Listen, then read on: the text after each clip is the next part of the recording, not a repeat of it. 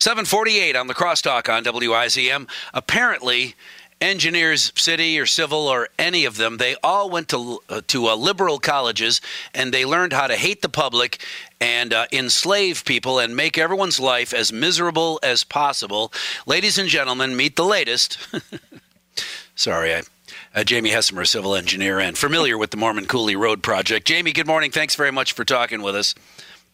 Not a problem. You're taking heat from people before they've even met you because clearly you went to college and learned how to make people's lives as miserable as possible by traffic calming and slowing down the speed limit. And if you're a pedestrian, you got to cross at the light and you got to go quickly because people in cars are really important and they got to go, go, go. And if they can't, it's your fault. It's kind of it in a nutshell. So, all right. Thanks for talking with us. Goodbye. All right. So we'll start with the simple thing. Why the lower speed limit on that portion of Mormon Coulee Road?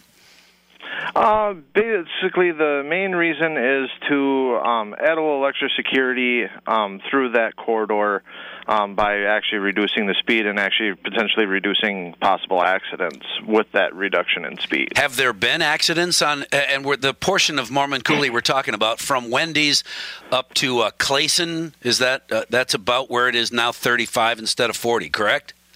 Yes. Okay. All right. So that portion of Mormon Coulee is 35 miles an hour instead of 40. Have there been a lot of car pedestrian accidents on that section of Mormon Coulee?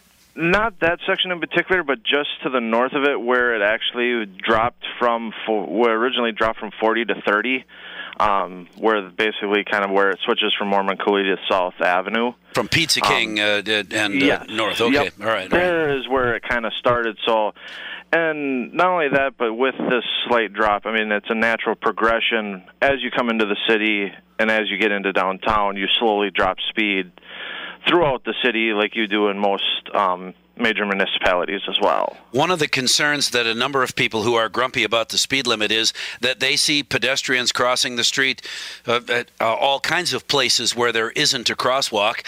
They're just halfway across 5 lanes of traffic, maybe stopped in the passing lane waiting for traffic going the other direction to clear so they can continue. How do you address that issue? That there really is no way to address. I mean, some people are going to cross where they feel like it. I mean, in the end, we as engineers and even cops don't like it. I mean, because technically you're not protected there. I mean, if you were to get hit, you don't have the protections you do at a normal crosswalk. Right. I mean, at a normal marked crosswalk, the state statute and state law that vehicles must yield to you.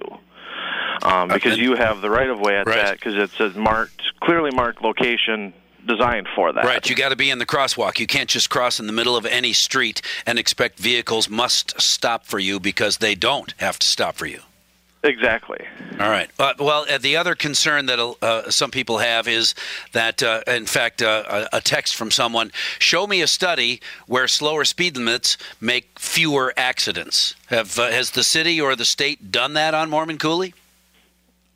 We actually did a traffic study. I mean, no municipality actually kind of goes through and does that type of a study there.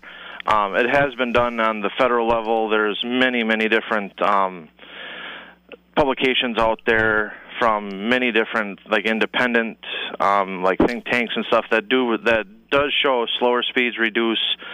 Maybe it doesn't reduce the number, but the severity. Okay. So there will still be accidents. The severity, and a lot of times, even with that, the slower speeds, you have more reaction time. You're going slower, so you close distances in. Right. So it takes more or less time to go the same amount of distance when you're going 35 versus 40. All right. So you have more time to react. I was just going to say, so if you're going 35, you have more time to stop for that, or at least slow down for that person who is illegally crossing the street. Even though it won't be your fault if you hit them, you'll still hit them, damage your car, maybe damage the individual. It's a giant hassle. Or like I said, you may stop in plenty of time. Yeah, you'll be angry, but you avoid having that headache to deal with. Right. So going a little slower is going to be a better thing. I wonder, is that in anticipation also of getting people at least familiar with the speed, because at some point in the not too distant future, they'll be using roundabouts instead of stoplights. I'm not 100% sure, but I personally have kind of heard that there were talks of dropping it prior to, or maybe right at the same time as the DOT project. And I think that's because kind of the backstory with this is, I mean, since it is a connecting highway, so it is, was it 1461? Right. Is the state highway designation. So we do have to actually run this by the DOT as well. I mean, we just can't change it on a whim, because, like I said, the DOT can actually come by and, yeah, we want to reduce it. They say, no, we're going to keep it at 40. Oh, okay. And that's what we kind of have to do. And like I said, we did run it by them, and they were all for the reduction as well. And like I said earlier, that a traffic study was performed. Right. People might have remembered last summer with seeing the black tubes across the street. Oh, sure. At 4 different locations. That was us collecting basically vehicle and speed data. Number of cars and how fast are they going out there. Sure. Well, and everyone I spoke to with regard to Losey Boulevard and lowering the speed limit, in addition to the big trucks that were going fast and causing damage, the reduction in speed was more about getting people to not go 45. It wasn't necessarily please drive 25 miles an hour. It was more about please don't go 45 miles an hour. I wonder now if the speed limit's at 35, it will cause people to slow down from 45, which is an issue if you're trying to cross the street. Yes. Even illegally. Yep. In the middle of the intersection, you got to cross 5 lanes of traffic, 2 in each direction, in that middle crossing lane. You just have to be careful. So these speeds are not temporary.